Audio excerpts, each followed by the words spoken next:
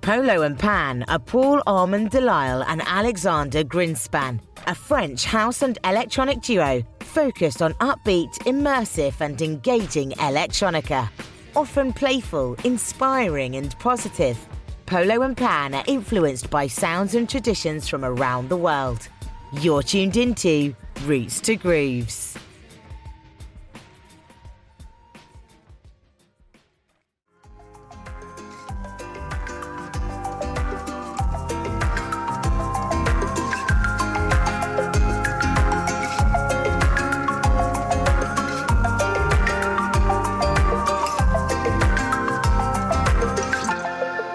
What is up? It is good to be back. I am Jesse. Sitting across from me is the founder of Signal Radio, Jay Purcell. Hello, everybody. How you doing? Good to see everyone. Yes. Hear everyone again.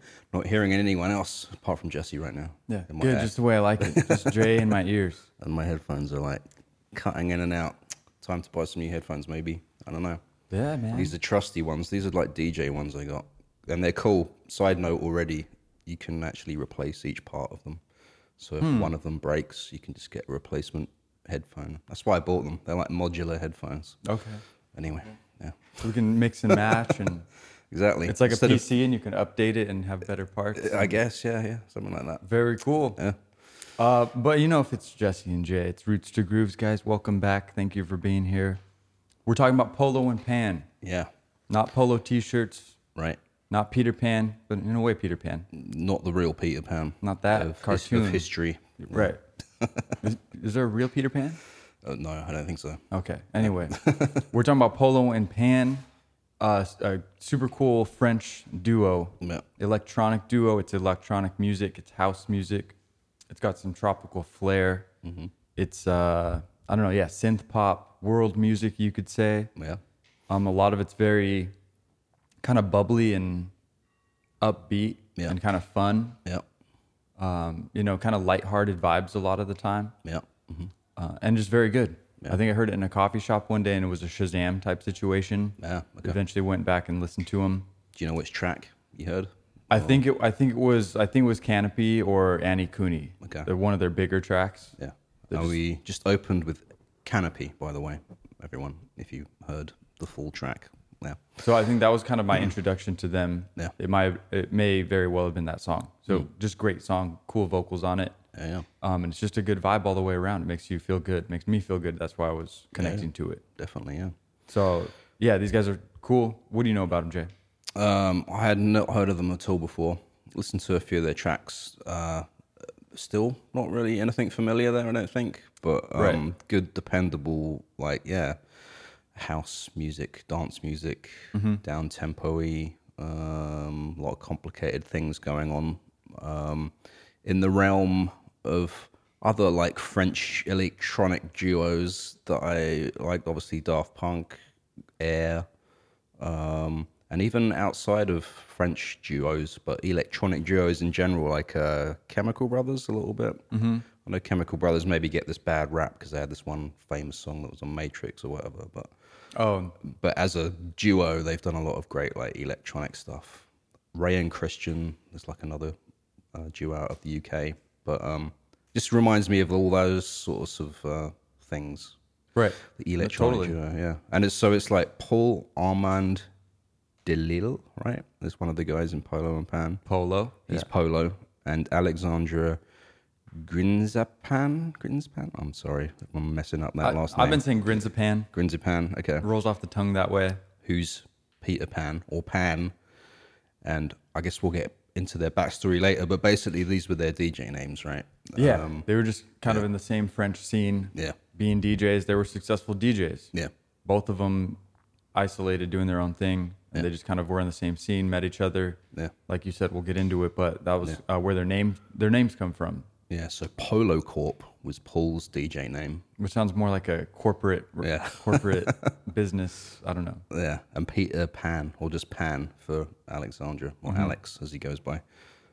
It's interesting DJ names. So, I don't know about that, but... If it works, it works. Yeah. And they've been releasing music, since 2013? Yeah, right? About the last 10 years. Yeah. So they have a couple EPs out, only 2 full-length LPs out. Yeah. Not to say only, like it's not a lot. They're very robust, good releases. Yeah. And they've toured. They did tour US. I think they played Coachella, right? Yeah, they did. Which is one of their biggest things. They were supposed to play the Hollywood Bowl, but that got cancelled because of COVID, I heard. So they were sort of like on this trajectory of coming up, and then, They were one of those. I think 2019 was Coachella, and then after that it was like, Nothing. 2 years of nothingness, as for everyone else. Yeah. But so started out with EPs and singles, the 2 albums, like you said. The touring, no sort of awards or anything that I've seen about. I mean, like you kind of mentioned, they're still on their come up right now. Right. I think. Yeah. Like they're just, I don't know. I was gonna make a dumb joke, but I'm just gonna pass it by. Okay. We have to say it now. We can edit it out if you want. It's too late. It's too late. I'm gonna embarrass myself. Moment's gone. Yeah. But yeah, I know, just a super cool group. Yeah. I think Alex is a little bit more extroverted. Yeah. And like in his DJ sets too, he's more about the performing aspect and like bombastic energy and like getting the crowd engaged and involved. Yeah. And then Paul is he's a little bit more introverted, a little bit more into like the gear and making sure everything sounds the way it should and working. Yeah. So they're really complementary to each other. Yeah, that's So one really- interesting thing I found about them was like it's kind of their opposites complement each other. Yeah. Which I guess is for every collaboration, maybe. I don't know. I mean, but like, in a different way. Everyone has it's a unique relationship in every different band or duo or whatever relationship. yeah. So, but yeah, just a cool example of seeing 2 people working together with different strengths and different ideas and perspectives and putting those 2 together to make something that's truly greater than what they would be doing by themselves. Right. And I think they both recognize that, and through the interviews and stuff that I've read, they're very, aware of that and very grateful to be a part of this. Yeah. Because to an extent, it was brought to them by the people. People responded to their music, and people wanted to help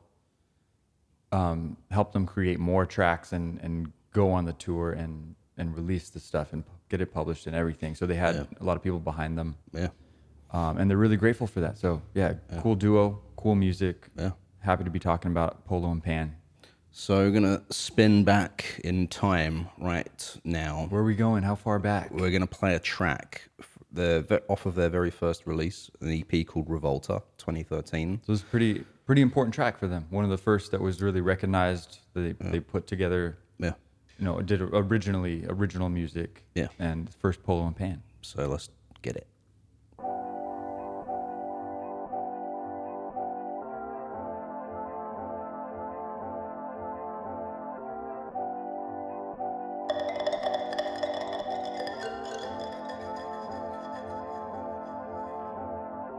A voi miei signori, io voglio narrare. A voi miei signori, io voglio narrare.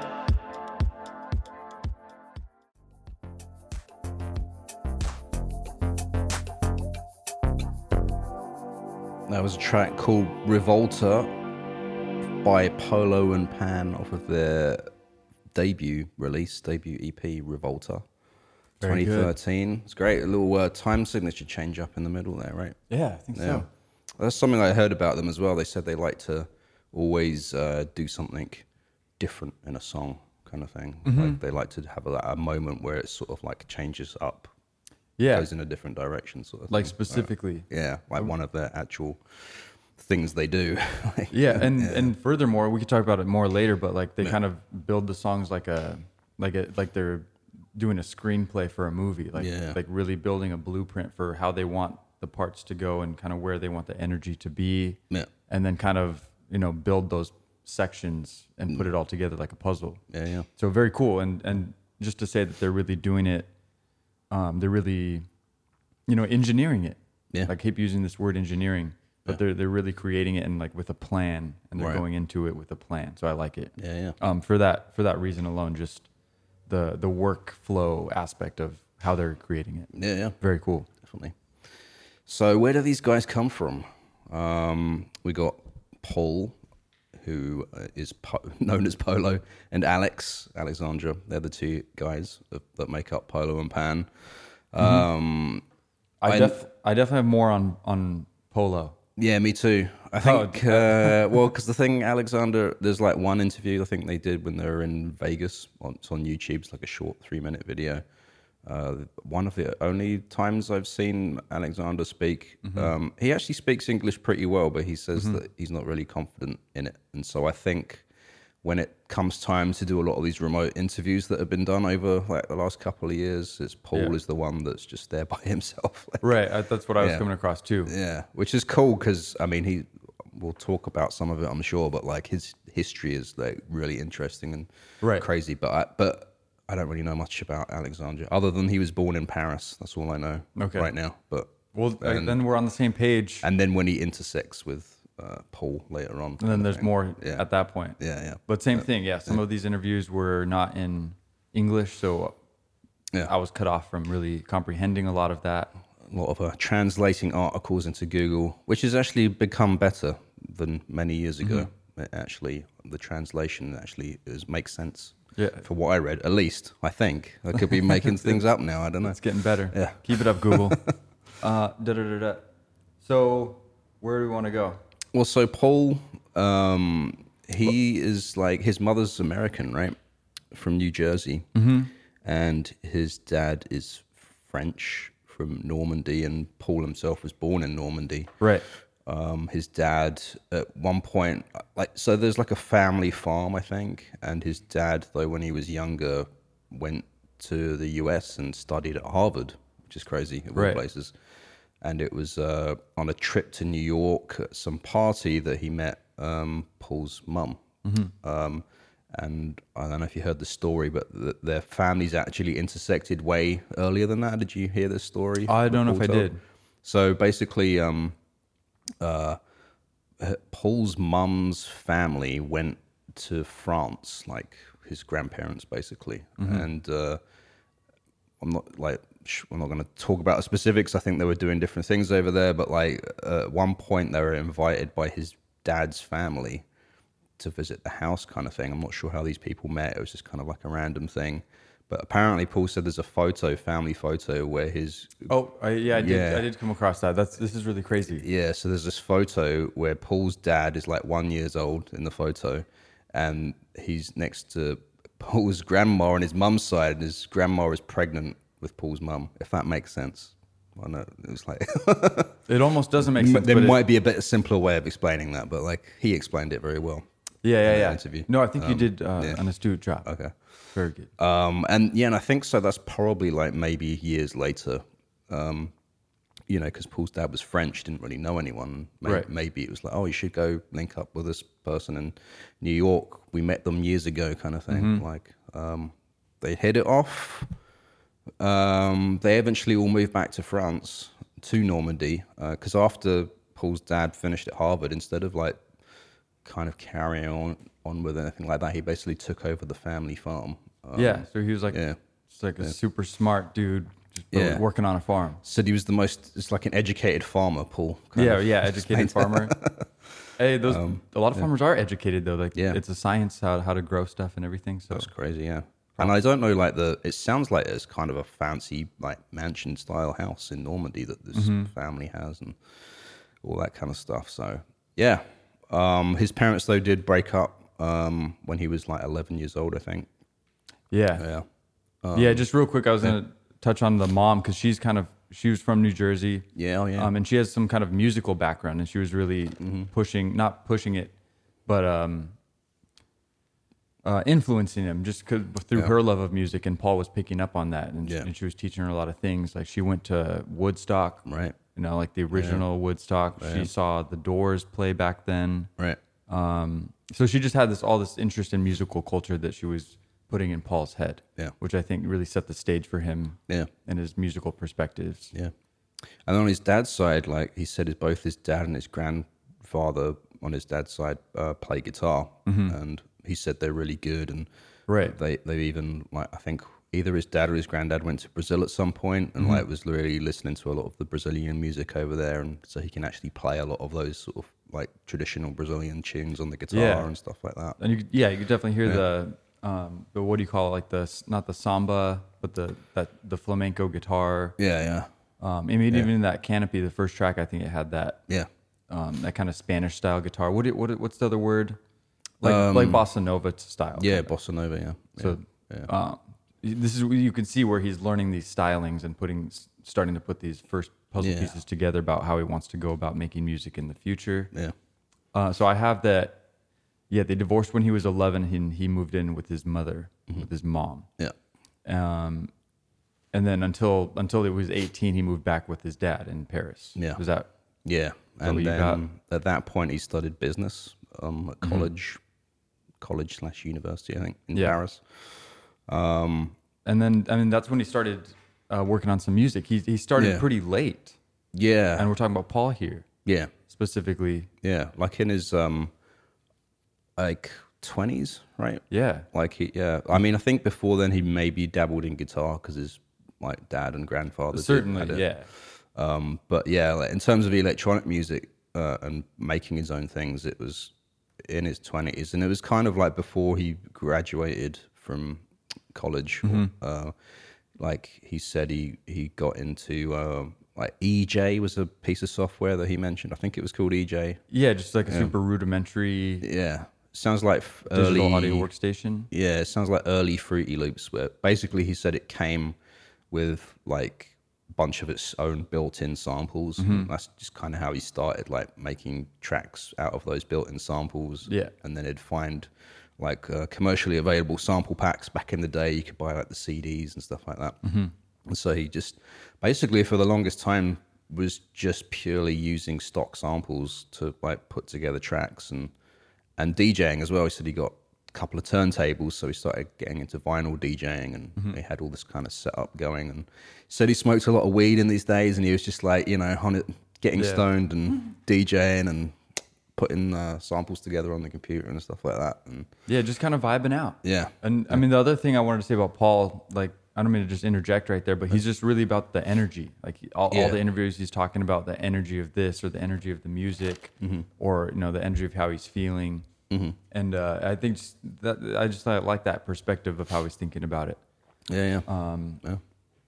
Because he was smoking a lot, and I guess it's not really part of his process anymore. He said, He said now he writes sober. A lot of and just smokes if he's partying occasionally or something like that. But he was drinking a Heineken on one of those interviews, though, I think. So Heineken Tall Boy. It looked like it was like I don't know. It looked like it was a morning time. But hey, he's a partier. I don't know. But it's and then I mean he really went into depth in this one interview that we might post a link to somewhere, because actually someone commented on a Mount Kimby video recently, our episode of Mount Kimby. They said it was really interesting because there's like not that much information out there about Mount Kimby, and they were like, they suggested that we share our sources for our information. So nice. Maybe that's something we should compile at some point, because there is, if you're into like what we're talking about here, there are like a lot of the videos we watch and the articles we read are really they do it justice. They go in depth, I think. We're just touching on these to get across, because we're trying to create a community here and learn and grow as musicians and as fellow content creators that our audience hopefully is. And I haven't frankly seen as in-depth interview as the one with Paul, and I forget who did it. It's this channel. I don't remember the name, but we'll post it in the comments on the videos or the reels that we post. There's a clip up on the video now. Little image of that. Now you can go straight to it, because it really is a really good interview, and it goes really in depth into their process of going from not making music to coming up into music and meeting Polo and Pan together and creating what they've done now. So and so I guess to like skip a little bit through Paul's history, like he had a stint of living in San Francisco for a while, which is kind of important part of the story, because he like managed. He was like before that. In France he entered into a record label, and then he interned for Microsoft, And then after that, there was like some startup that wanted to find someone to build a business in the US. It was this French company, and they were looking for someone that had a passion for music and had an American passport. Yeah. And that basically was Paul, you know. His the mum T. being American, he had the American passport, totally into music. And he had this like weird, unique contract set up where they basically sent him to San Francisco, paid him like $3,000 a month. He said that was his salary, gave him this big office. There was no one else there. He said like the people from the company never came over to check in on what he was doing. And he just basically set up his turntables and everything, all his music gear in his office in San Francisco, and was making beats and tunes whilst also helping to build this business, which I forget. I think it was like some kind of software or something DJ related. So he was, he said he was never good at, never a good salesman, he said, but he said he was good at marketing. And because he had a passion about the product, he was able to actually like get the business moving in terms of selling product and stuff like that. Yeah, and I think that touches on his perspective of being like in the gear, the specifics of how something can work and be engineered, and the intricacies of how it works, rather than the outside marketing, like the vision. Yeah.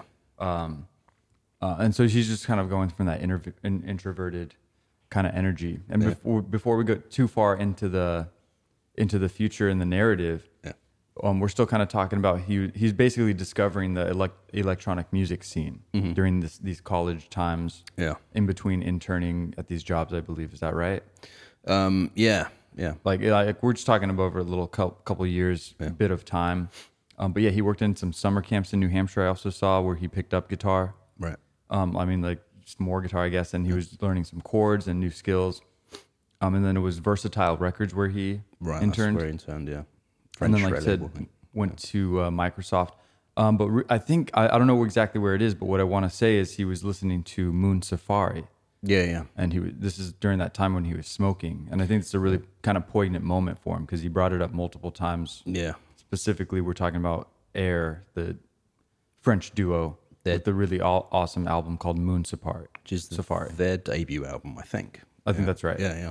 And so he really fell in love with it. Yeah. Just the vibe, the esoteric sound that they created, how it just kind of takes you away and elevates you. And I think, it's a really brilliant album. It's one of my favorite albums, I think, of all time. There's some really great tracks on there and bass lines that, crazy stuff. Yeah. Highly recommend.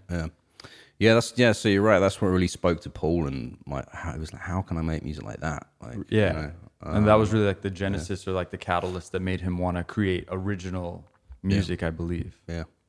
But then it was, so like messing around with samples on the computer. Said he was only really sharing that with friends and not really pushing it out. But the DJing sort of took more of a front stage kind of thing in his life as a way to make money from music. And also because he enjoyed it and getting into the electronic music scene. And I think one of the pivotal things was when he was in San Francisco, he managed to get like DJing around town sort of thing, and he managed to build up quite a following because it was kind of exotic for this French DJ to be in town in San Francisco. And he kind of mentioned this specifically where that helped him then when he went back to Paris, because people in Paris were like, oh, he's been in San Francisco DJing at all these big clubs, and so it propelled him a little bit further. Just made him seem a little more clout about him, a little cooler. Like, oh, he's a foreigner, he's international. Exactly. So that's a good thing to do, is go be foreign somewhere, like me in America. I mean, people do your thing and then go back home and be like, oh. It's fun for people because it's interesting. You have a different perspective of where you came from, and I think if people realize that, I could learn something from Jay because he comes from somewhere else. Yeah, I guess. I don't know. But anyway, so he's basically at Microsoft. Yeah. Well, so he only interned there, and then San Francisco was a different thing. Well, where are we at in the timeline? After Microsoft, next French company, which I don't know the name of, that's what he was in San Francisco for. Because it sounded like when he worked for Microsoft, he was still in France. Like, they must have some office out there or something like that he was doing. Okay, so I think we might have come across the same interview. You know the story where he met the crazy lady, or the super the powerful mystical lady, right? Yeah, So I don't know. That I think was in between Microsoft and going to San Francisco. Okay, so that's like kind of right in between. Yeah. Again, we're not. Sorry about not. Do you want to mention it though? Because it's kind of interesting. I think. I think it is pretty interesting. So I don't know. I was just based off this interview. Paul was talking about this time in his life, and he just said there was a lot of energy at this time. Again, back to the kind of energy and vibes that this guy's thinking about. And he was just saying like a lot of good things. Like he was meeting people, he was getting opportunities, and there was just a lot of good energy pushing him towards doing music on his own. Mm-hmm. Like everything was lining up and helping him out. You can call it like serendipity or whatever you want. But I guess he came across. He did mention that he said a prayer. Basically, he prayed to God. Yeah. Mm-hmm. And he said like, "What am I doing? What should I do? Mm-hmm. Give me a sign," basically. And right around this time, like very recently after, he found a book called The Alchemist. Yeah. I can't remember the author, but I've heard of this book and it's very cool. Okay. And I guess he's basically, I'm trying to like distill the whole book into like a short passage, but basically it's like, it's like manifesting, and like you can make things happen that you want to happen, and the universe is on your side to help you do what you want to do. Yeah. Like the world shows you signs. If you're open to seeing the signs, right, you'll realize the world is helping you achieve whatever it is you want to achieve. Yeah. I'm not sure if that's what the entirety of the book is about. It might be. I mean, I think there's a plot and a protagonist or whatever. It's just like a story. Yeah, I've not read this book. Me neither. No. But almost like a parable. Okay. Like here's an example or anecdotal situation of how you can manifest and move throughout life. Yeah. So hopefully that makes sense, because we are kind of talking about some esoteric stuff. Yeah. But so he came across there, and then he came across that book, and I'm sorry I can't speak today. After that, he met this girl, this woman, and he was like seeing her. I think they were dating for a couple months. Mm-hmm. I don't know the specifics of how they met or anything, but he said she was kind of like a guardian angel presence, and she was like pushing him to do music, and she's just had a lot of energy about her, and she was also doing music, and they were working on music together. Yeah. And she was, influencing him, and she was like, "You should do this guitar, do like this," like really pushing him and really giving him specifics on what he should do. Yeah. And he just said she was a very mystical lady, and they broke up or whatever, and she disappeared. He doesn't know what happened specifically. Mm-hmm. But after that, he was on fire, and he was just like, energy was good. He was meeting people. He was making things happen in his career, getting DJ gigs. Everything was lining up for him. And he was really like, felt a new momentum moving forward into the future as an artist. Yeah. So cool. Another poignant moment for Paul. Yeah. And I think right around this time is when he started going to Le Baron, the club where he met Alex. Yeah. And I think it's a little fuzzy, because he did also say about the whole, there was this big 40,000 square foot warehouse that Paul and a bunch of other people moved into, like on sort of the outskirts of Paris kind of thing. And it was all around this same time when he was, there was this like club called Le Baron, right? That's it, Le Baron. Le Baron. In Paris, which had a lot of resident DJs there. It was like, sounds like a really sort of interesting place musically, because I think there was one story where like the club owner saw a bunch of people come in the club that really didn't like fit. It seemed like they were sort of posers or whatever kind of thing, and he told the DJs to like play something really obscure and weird to make them leave kind of thing. And I think it was either Alex, it might have been Alex that was doing this, and he was like, that's the first time any like club owners told me to like make people leave, like do the opposite. Yeah. And so like, and they both said like they were able to like really go through electronic music, but at the right time bring in like old French pop or like Rolling Stones, like all if it made sense in the mix kind of thing. Right.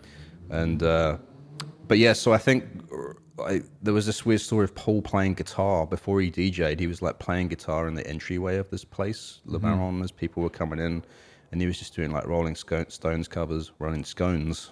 Yeah, I want a Rolling Scone. I want a Rolling Scone. Yeah, Rolling Stones covers, all that sort of stuff, and then just in the doorway of the club as people were coming in, I think. At the same time, he was DJing in other places, but he eventually like spoke to the owners, and he was like, "Hey, you know, can you let me come and DJ here at Le Baron?" Yeah. But and he said about Alex, it sounded like he was kind of maybe a little bit intimidated by him or something like that, because Alex already had a following, and he was like really technically proficient and stuff like that. Yeah, he was a good DJ. Yeah, and Paul said at that point he never really sort of, he's an introvert, like you said. He'd never really sort of put himself out there and like, you know, introduced himself, like, although he had a bit of bravado to like, you know, get the DJ gig at Le Baron, I think. Yeah, right.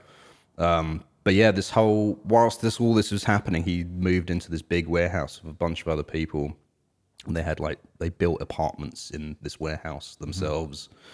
And they had this big empty space downstairs, which every 2 weeks they said they threw these big techno parties that would like rage for basically 3 days, like 36-hour parties, non-stop DJs, massive party scene. And I did hear, although Paul knew Alex from Le Baron, it sounded like they didn't actually really speak until one of these parties at this warehouse kind of thing. Right. As they were like watching some DJ kind of rage at like 2 p.m. in the morning. It was like 2 p.m. in the afternoon. I mean, the morning just goes into the evening again. These parties were going so long. Yeah, sounds fun. And the funny thing is, though, because we were talking about, Paul's age, at this point, he was like 32, 33, and, you know, he said his parents were like, "What are you doing, like, with your life?" And I think he was kind of thinking that as well. It's like, well, I don't know, you know, but I don't know, just crazy shit. Like, that sounds like a whole. I mean, thing, you know? But he was deep into the French electronic scene. With these other people, and Alex was there, and he was working with these other DJs, and they're starting to collaborate and doing remixes and doing what DJs do, you know, playing shows and stuff. Yeah. But it was just eventually, I think he started working with Alex, and he was working with other people. It wasn't like a super special thing yet. He was just trying to work with these different people in the scene. Yeah. But he noticed that there was a little bit of a standout with Alex. Like, it just seemed like he was really good. Yeah. Their vibe was good. It was easy to create with him. Yeah. And so he was like, okay, maybe I should settle down and like we should work on this project. Yeah. Basically. Yeah, and I think Paul at that point had been producing for other people. He said kind of musically when they both got together, Alex had just started to sort of put demos together in Ableton, whereas Paul had already kind of started to collect a few instruments, had built himself a little recording studio, and was already producing tracks for like other artists, like writing. And at one point he even went to Morocco with this band and like recorded a bunch of like Moroccan musicians. It sounded like he was like more of like the engineer on that project, but it's a project he talks about a lot because he was really proud of it. And when he played it to other people, including Alex, they were like, "Oh, this is, you know, kind of." That's where I think where the world music angle started to really like come in more. Yeah. And inspire both of them, because they were like, "Oh, look what's possible, like with these different sort of textures and sounds and stuff like that." And that organic recording technique and like, like totally. Yeah, 100% agree. I think it was another kind of important moment for them. Yeah, because I think he's exploring. He's like, "What should I do? Am I a DJ? Do I want to produce?" Like in his head, and he doesn't even know what he's thinking about yet at this time. Yeah, it's a little fuzzy. He's coming out of his smoking days, right? Maybe hazy. He's like seeing things a little more clear. He's got a bigger idea. Yeah. His mom's like, "What are you doing?" So they started making a bunch of demos. Yeah. Basically. Yeah. They just had a bunch of ideas circulating around. Yeah.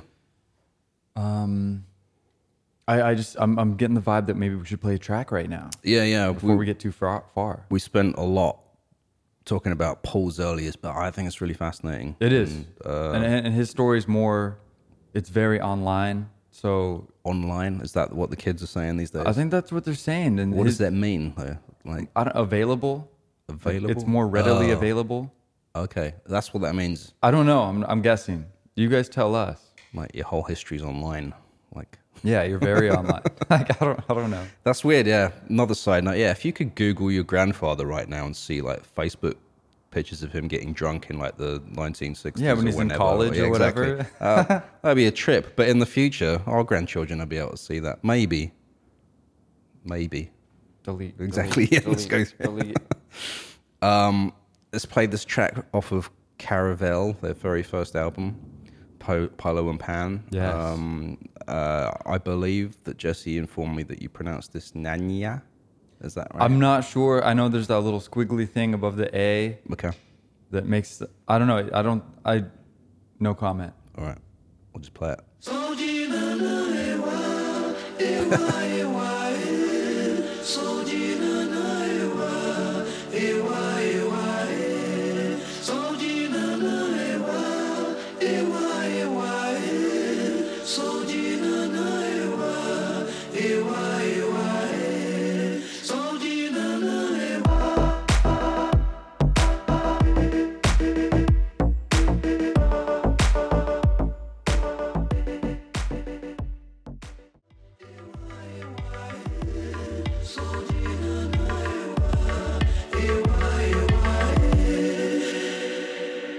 Polo and Pan, Nanya or Nana, however you want to pronounce that. You can check that out on Caravel, their very first album, debut album, 2017, I think that came out. Yeah. Yeah. So, I mean, yeah, very good. I like that track because it's obviously harkening back to like those vocal stylings of like the Beach Boys or the Beatles in the 60s, kind of beachy, but then, obviously very housey. Yeah. And techno-y or electronic. Yeah. And getting to experience those two vibes in the same track is a cool experience. Would you say there's any similarities with Polish Ambassador? I mean, yeah. I thought about it a little bit because I think Polish Ambassador does a little. I would agree. World music, electronica. He doesn't have that kind of world music vibe. Yeah. And also kind of. Sorry about this airplane. Oh, this is. I guess we'll just pause our podcast. This is the what do you call them?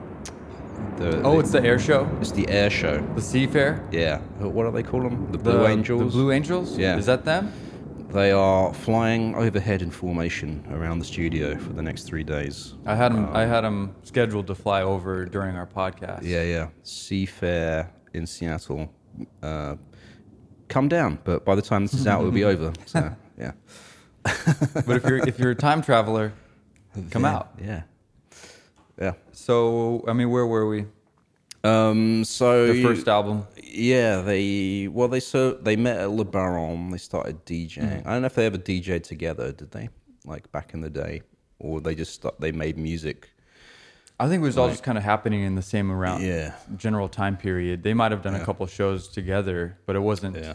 I mean, I think they were working together, but the thing is that people they had tracks like Revolta, or what is it called? Yeah, Revolta.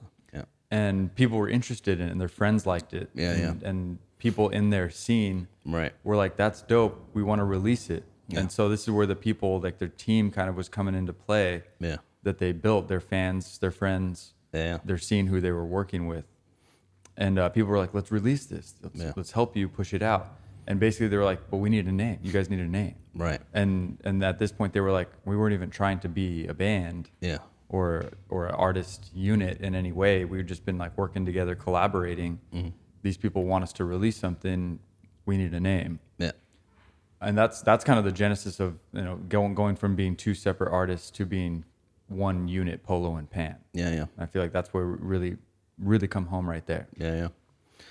And and like a lot of resident DJs at this place. I think even a couple of them, the other guys, did their album artwork, at least for their early EPs. Maybe even I think the first album, Caravel, right? They mentioned. You're right.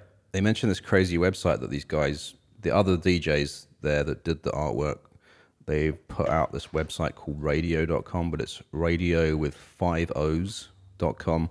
I checked it out. It's really interesting. It's a history of music.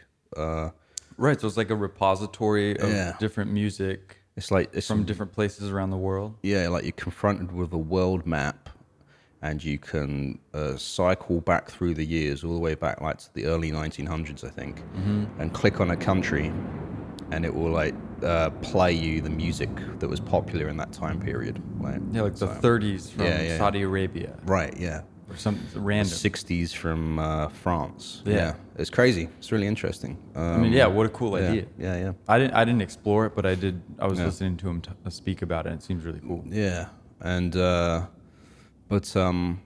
Anyway, so there's that, and yeah, I mean, so these guys, they real quick, because you were touching on the art. Yeah.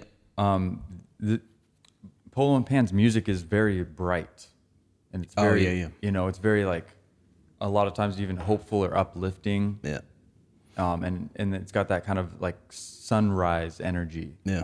You know, it's like a sunny kind of bright feel to their music, and they match that and they develop that through the art as well. Yeah. For a lot of bright, pretty colors, high contrast. Yeah. Just like, you know, bright, positive energy coming from the art, and it matches up with the music, and it really creates a whole, you know, aesthetic. And they've done a really great job of building that. Yeah, some of the artwork, I don't know if you ever saw these images, but like back in like the 1940s or maybe into the 60s, they held all these like advertisements for like vacations or cruise ship things. I think when I was a kid, like my parents had a book of like these different ones, and it's like these bright, vibrant primary colors, kind of a bit graphic-y, abstract graphic-y. Yeah.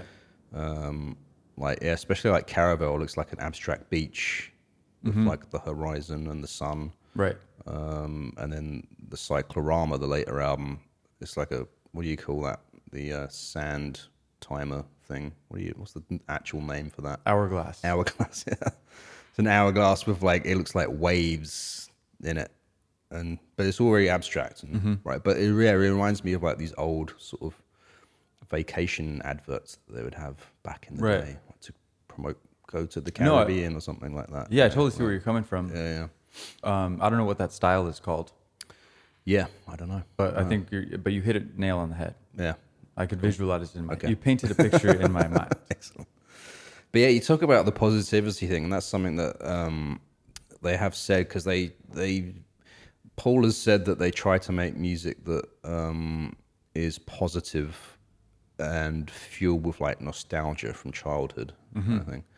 And he said it is challenging because they're, you know, trying to, I don't know if we have musicians out there, but you know, like the major and the minor chords, you know, if you want to go sad, use minor, major, happy. But it can be borderline cheesy if you go too major, too happy kind of thing, too poppy. And so Paul said they're always trying to sort of keep it positive, but not take it too far in any particular direction kind of thing. So it just sort of stays just off that line of, you know, cheesy, happy music, you know, like, I don't know, like the ukulele happy clap music that they play on every ad recently. Yeah, just chirpy. Exactly, everything's good. Life is perfect. Exactly, yeah.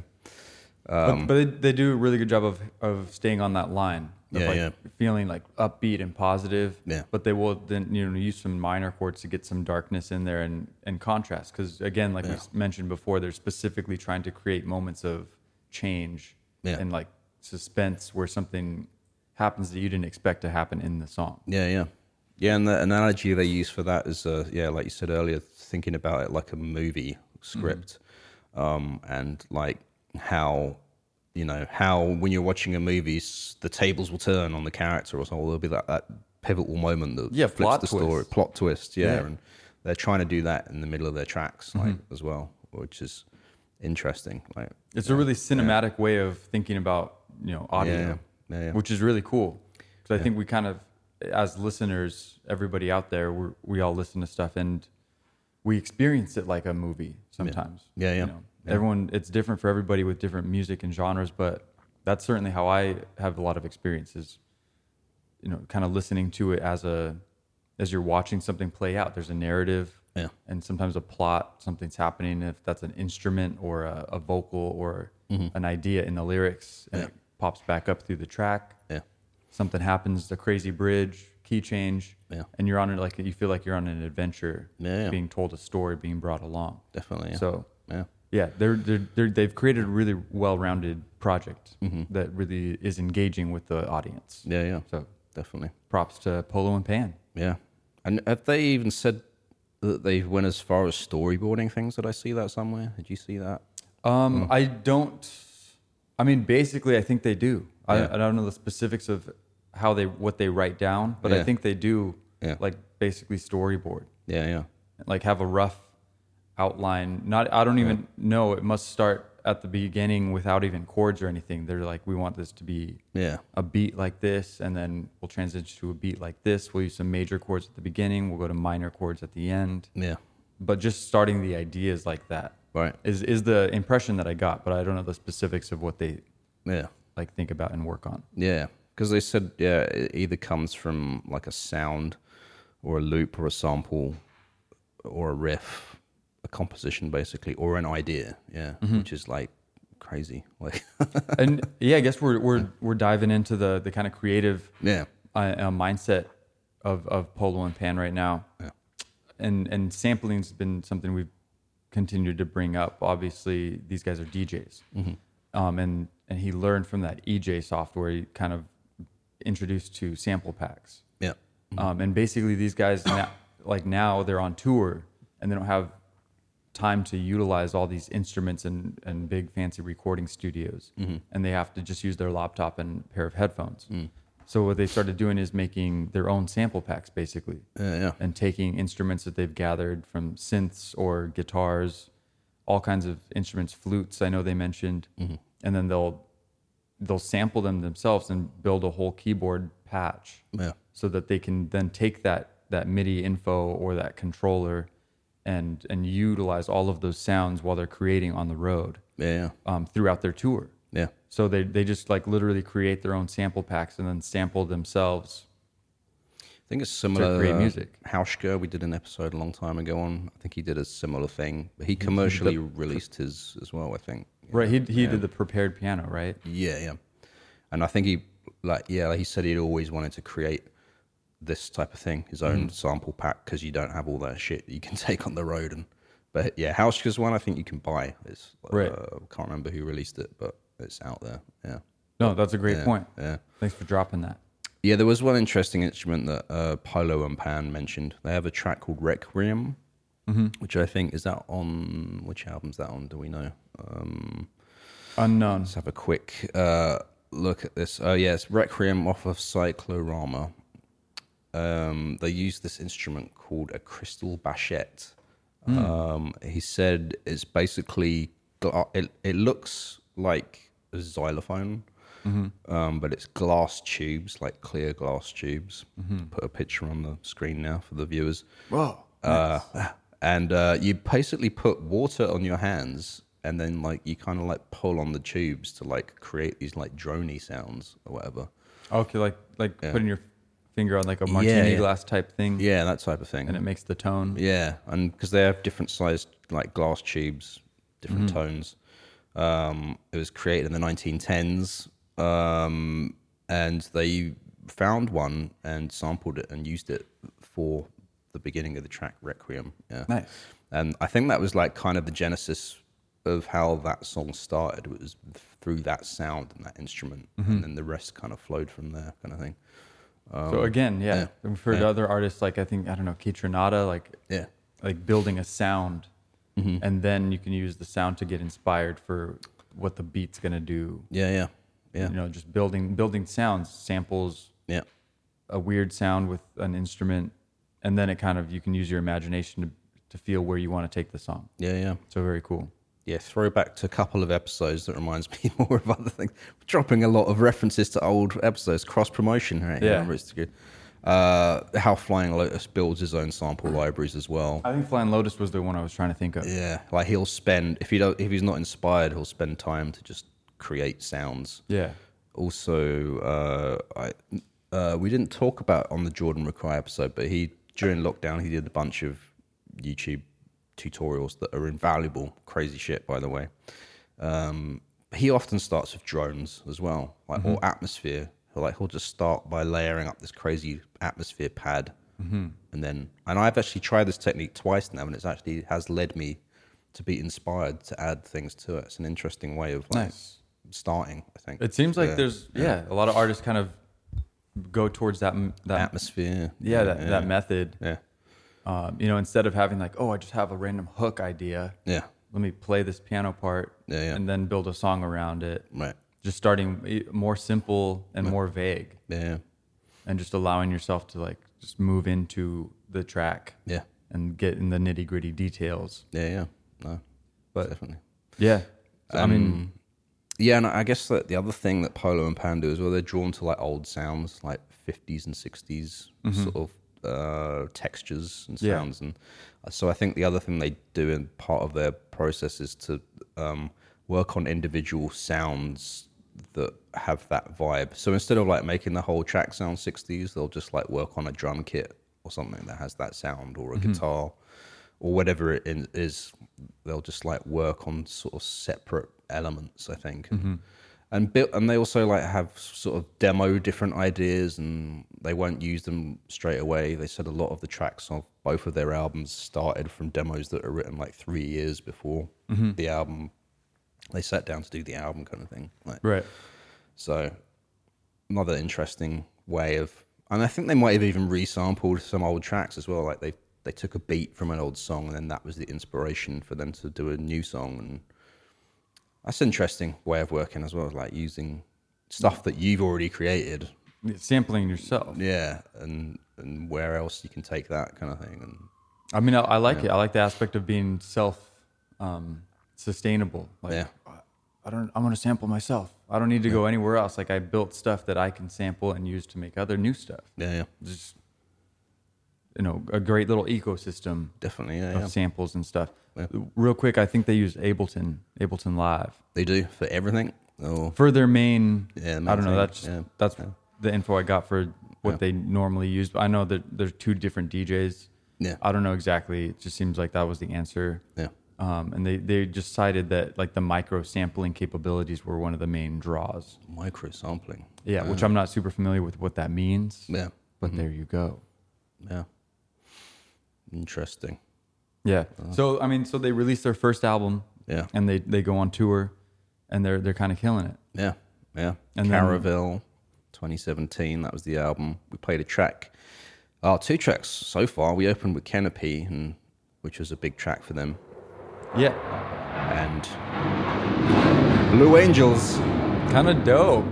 I wish we could see them. I'm looking at, there's people on the roof across from us. Oh, there are. Damn. I want to go up there.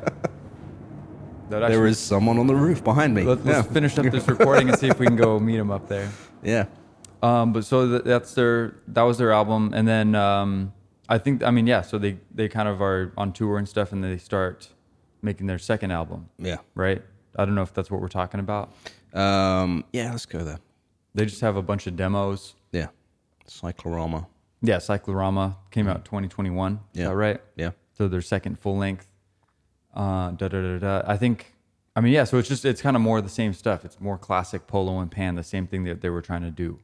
Like, bright, poppy, world house electronic music with a positive message. Yeah.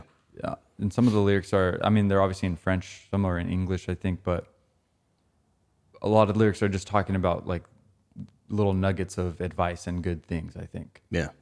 Which is just totally in line with where they're coming from and who they are as people. Yeah. And it all just matches up. So good stuff. I think I saw that they I want to bring us back to Air for a second. Okay. Because we were talking about Moon Safari. Yeah. And so I think they were still inspired by this, like one of their main inspirations of life, practically. And so they wanted to get a bunch of instruments from the same instruments that were made to use Moon Safari. So they tracked down a Rhodes, a Mini Moog, and other like vintage synthesizers. They had a 1981 Trident mixer, which you're using for effects. But I just thought it was cool. They were actually going out and getting the specific pieces of equipment that were made to make one of their favorite albums that they were inspired by. Also, didn't they like have compressors that used to be owned by the Bee Gees, they said, I think? I didn't hear that. I think I read that somewhere. Cool. It's like, because, Bee Gees had that real smooth sound in their heyday, in their peak, right? 70s. Yeah. Yeah, like kind of disco yeah. pop Yeah. vibes. Yeah. Good stuff. The Bee Gees are very good. Yeah. Yeah, HBO documentary. I think I mentioned it a long time ago. But oh yeah, I think if you don't know anything about them, it's interesting because it actually talks about their approach to music as well, as well as like all the celebrity bullshit that goes with things, you know. I don't think I finished that, but I did. Yeah. Somebody else recommended that to me too. Right. Yeah. The Bee Gees still got a lot of good energy. Yeah. And a lot of their stuff still stands up. Yeah, definitely. But yeah, like I was saying, Cyclorama was a collection of a lot of their demos that they had lying around on laptops from their tour and whatnot. Oh, wow. They distilled them down. Yeah. Just started working on the ones that seemed to pop out. Mm-hmm. And I guess I have a little passage of this. Like Cyclorama seeks to illustrate the stages of life through each piece, from birth to death, and then transcendence. I think this is a Paul quote. Okay. Yeah. We've tried to make each piece rich enough in the emotions it can provide. Each stage of life can be painful or joyful. It is unique to each one.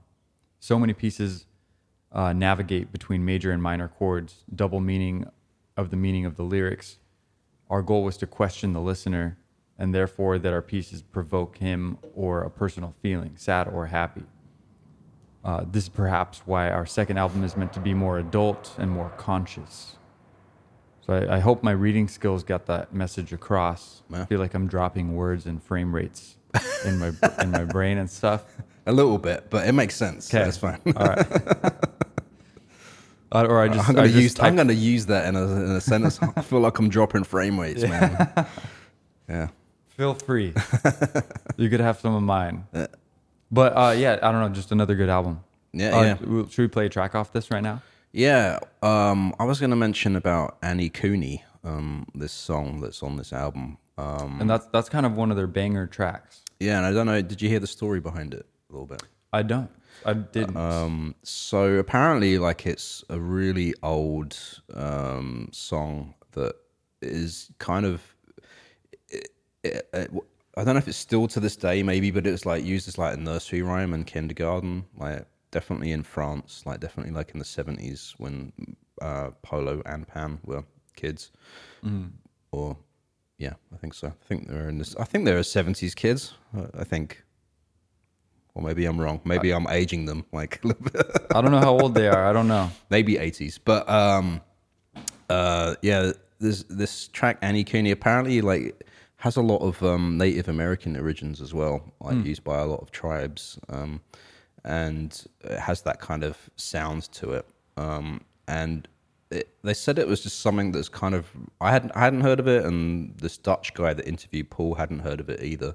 But apparently it is really sort of popular, and there's this one track version of it that from the 70s that Polo and Pan like remembered kind of thing. And they decided to just kind of redo it because it has a sort of a lot of meaning and it's meant different things to different people for like hundreds of years kind of thing. Mm-hmm. And so they decided to do a take on it in their way. And I think we should probably like spin it. It's off of Cyclorama. Yeah. And see what it's about.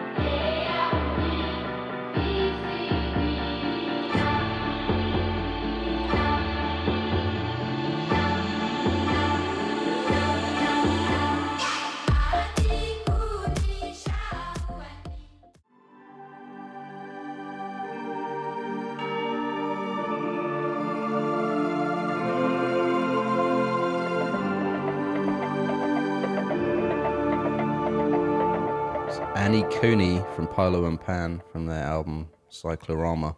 Just looked it up. like the original version originated from tribes living in Colorado and Wyoming. Yeah, it's a Native American song. Yeah. It was usually sung in a plaintive tone, they said, with dancers to the hymn often crying and thinking about their condition of dependence. Damn. Deep shit right there. The Native Americans go hard. Yeah.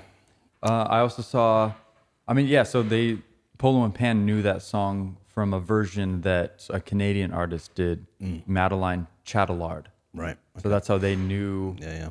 Or they knew of this version that she did. Yeah. And when they were working on this song, they originally sampled her vocal and put it on the work that they were doing, and it worked, they said.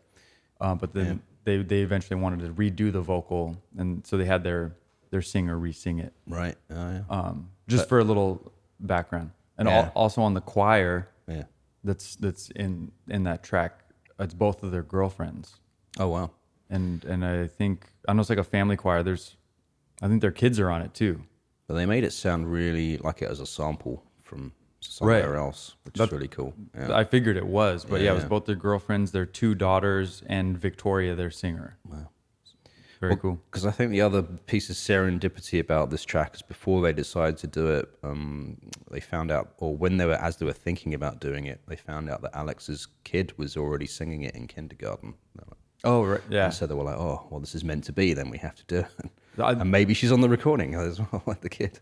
There's a lot of synchronicities with Polo and Pan. I like how they're all about the energy and the vibes. Yeah. And like they make it work for them. And they're really like, I don't know, they're manifesting stuff. They're looking for stuff in the world that lead them to where they want to go. Yeah. And it's really working. Like they're making great music, making a great project, and affecting people in a positive way. Definitely, yeah.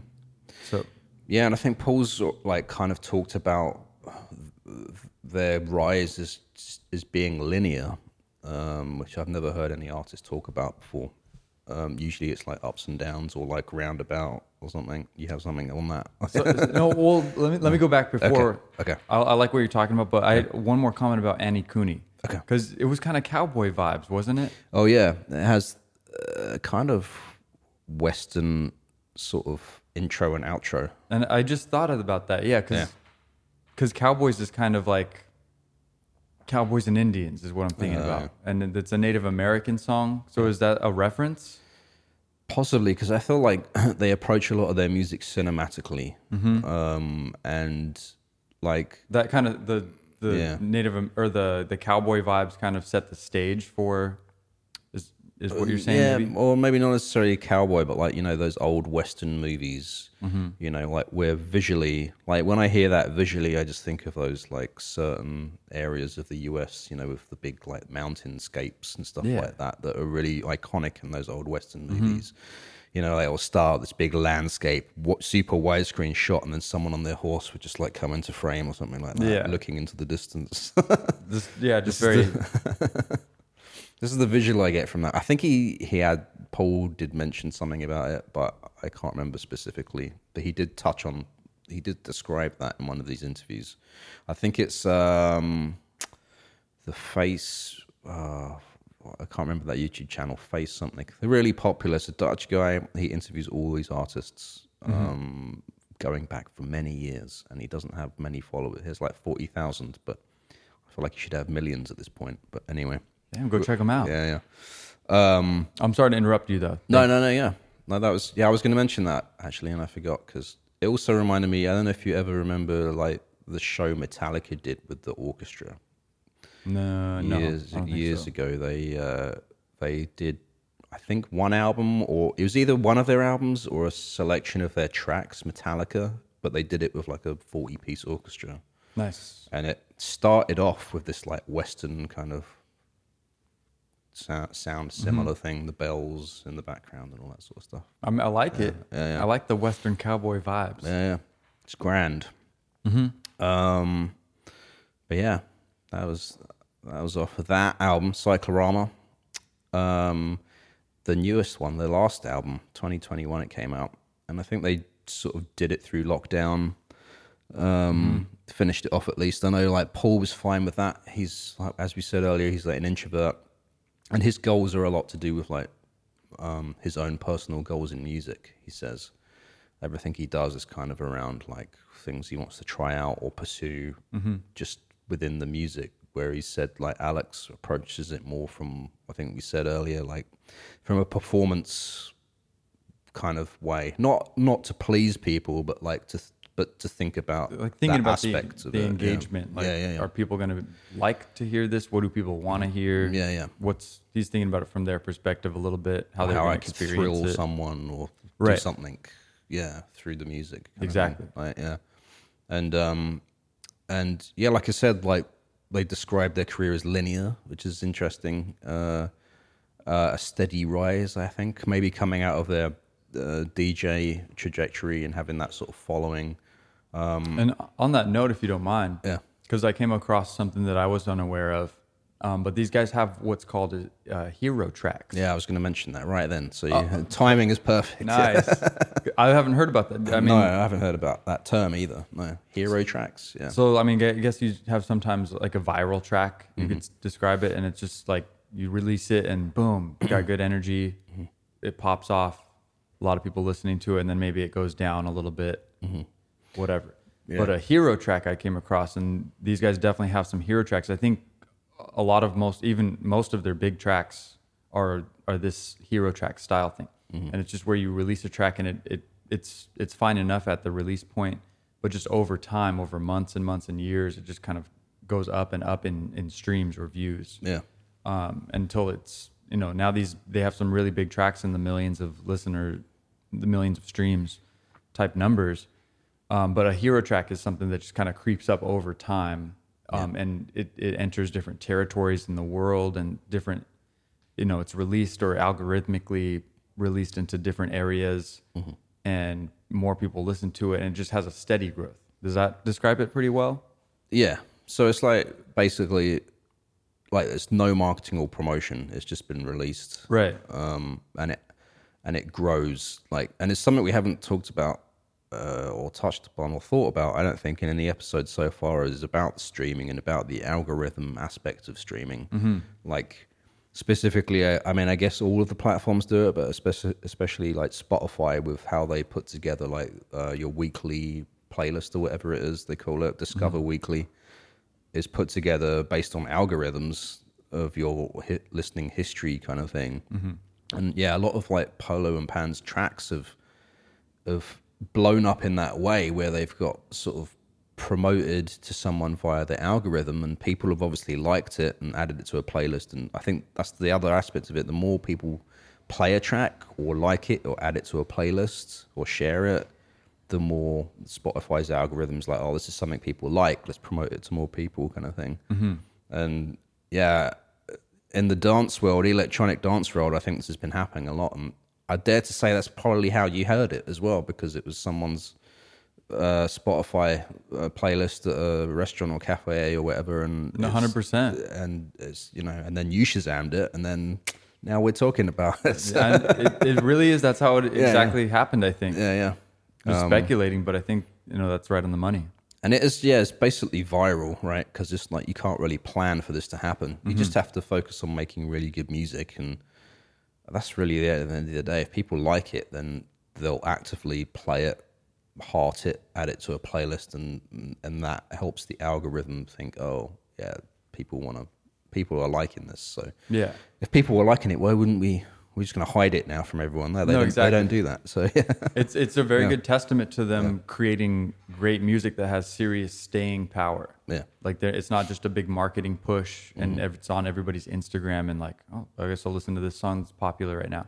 Yeah. It's like people actually like it, and the algorithm is pushing it more and more because people keep sharing it and listening to it. Yeah. So it's like these hero tracks. I guess it feels like it's a very good thing for an artist, obviously. Yeah.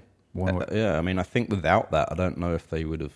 I think that's their main way of getting to a point where we could talk about them on our podcast. Yeah. The coveted spot of a Roots to Grooves episode. That's the joke I was making. It was a joke. Yeah, I mean, I think that's kind of the main thing, and that's just really interesting. Like the fame from Spotify And the money aspect of it as well, which we always think is like elusive, but I think, they have said themselves that they're doing great, with all of that stuff. They don't have to do another job, like just through the streaming and the shows, they're killing it for themselves, I think, and like you said earlier, they're like really organized about this as well. Like, did you see about their daily studio routine? Like, no, fill me in. They start at noon every day, and they drink a lot of coffee and make music, like in the studio, starting from noon. They said the morning is about personal business and exercise. Like I do remember coming across this. I like that. Yeah, that seems do their own thing, deal with their family, deal their errands or whatever, exercise. Paul, I think they both mentioned this, like do a bit of running, cardio, swimming before going into the studio. Nice. And then they write sober, or at least Paul does, like, so being exercise, clear and energy, being fulfilled, and like other things that you've taken care of in the beginning part of the day, so you can really focus on creating and writing, the second half of the day. I really love it. Yeah, like it feels very comfortable for me. Like exactly what they're doing is very much my daily way that I would like to go about creating as well. Yeah, seems very comfortable, and I like the compartmentalization. Like, let's get a bunch of stuff out of the way that will help facilitate my creativity and just facilitate my whole day, getting stuff done. Yeah, because that's the other thing I think about a lot as well. It's like if you have something that you have to do that's on your mind, it's going to take away that brain space that you need to create. It's like, I should have done that thing. Laundry. Yeah. My underwear. Exactly. Yeah. I'm still not wearing any. Yeah. I'm just kidding. Yeah. It's going to be on your mind all day. Yeah. Anyway. But on that note, I mean, where are we at? That's all I got on Polo and Pan. Yeah. I mean, it's been a little bit of a beast of an episode. We've come in just under an hour and a half though. So, that's right. In one. It's at the far end of our sweet spot. Yeah. The longest we've But I mean, gone longer. But this one came out of nowhere. I didn't know too much about these guys, and I don't think you were super aware of these guys. No, not at all. So I think it was a really fun discussion. Yeah. Like, I think we learned a lot. Definitely, yeah. And it kind of came out of nowhere. Yeah. But these guys are very cool, from their personal selves to the music they're creating, the images that are synonymous with their music. Yeah. Just like really high level of thinking and like planning and structure to everything that they create. Yeah. And I really like that. Like from their daily plans, like we just finished up talking about. Yeah. Like they structure that. Mm-hmm. They're going to create a song. They structure it before. They build the blueprints before. Yeah. Lay out a plan for what they want, and then they execute on that plan. Yeah. So I just really like the way these guys are thinking about stuff, and then and the way they build stuff. Very creative, very cool, very chill. Yep. Good energy about Polo and Pan. I was happy to talk about them today. Yeah. They got some, like, I feel like we haven't played some of the more vibey, like Brazilian-y tracks. Maybe the first one, but I feel like we played a few like EDM-y tracks on this show, but they have some ones that are like, for me, like deep house. Right. I don't know if you've heard that genre, where it's like a bit more jazzy stuff. But there's definitely a lot of great tracks out there, so worth diving into. Yeah. Jiminy, I think we were going to play out on, right? And I don't know, I'm not sure if we've really heard this yet. So from Cyclorama, it'll be surprised. So yeah, we'll see. But it's not their latest release. I think they might have another single or something released. I'm not sure. I shouldn't have brought it up. My bad. Yeah, they have a single that came out in 2022, From a World to Another, featuring an artist called Jacques, who is a French artist, I think. Yeah. But very cool. So check it out. Yeah. That's all I got on Polo and Pan. If you guys want to get in touch with us for any corrections or cool stories about Polo and Pan, we would love to hear it. We'd love to hear anything from you. We like connecting with you guys. Thanks for being here. If you just want to get in touch with us, hit us up at the email, Jay. rootstogrooves@signalradio.com. That's SIGNL radio.com.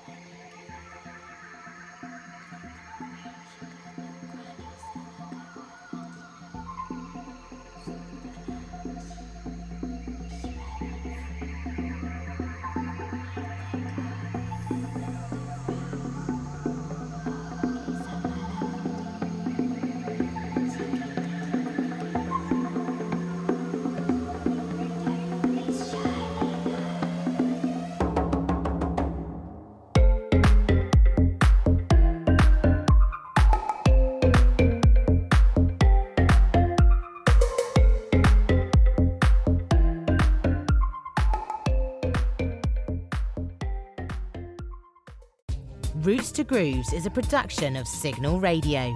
For more music and independent culture, visit signalradio.com. That's signal radio.com.